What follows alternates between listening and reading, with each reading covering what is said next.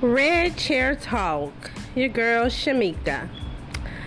Trey Songz, singer Trey Songz, is going through a lot right now, you guys. He's got like 3 sexual assault charges or lawsuits pending.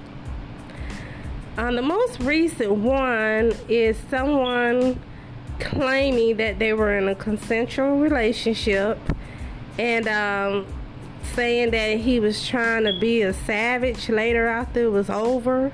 You know, I don't know which means savage, the relationship still or what, but apparently she's won $20 million. And this supposedly happened in 2016.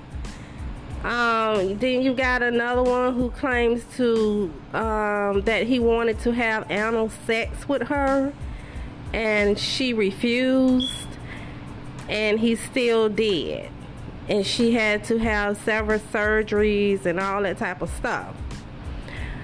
Now, if I remember, when Lauren London was dating Trey Songz, she made a comment of saying that she stopped because he had a wandering eye.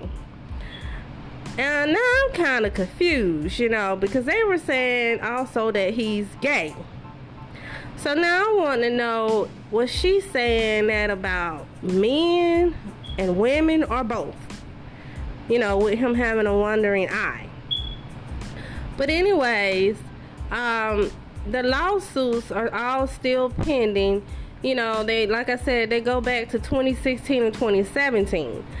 And I would think if you're already in a situation with a lawsuit about sexual assault, rape, you wouldn't continue to still do it. You know, that's the same thing, type of stuff going on with Chris Brown. Okay, so you got women sometimes that'll go, you know, one woman will state that this happened, and then the next thing you know, you got several different women coming out with the same thing. But it goes back to saying, you know, why would a person still do that and they're already going through charges with sexual assault and rape, unless something is mentally wrong with that person?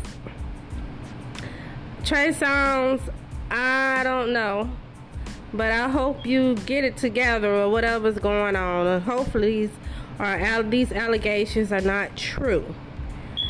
But that's Red Chair Talk for now, you guys. Also, if you have any messages or comments, leave them in the box. Thank you.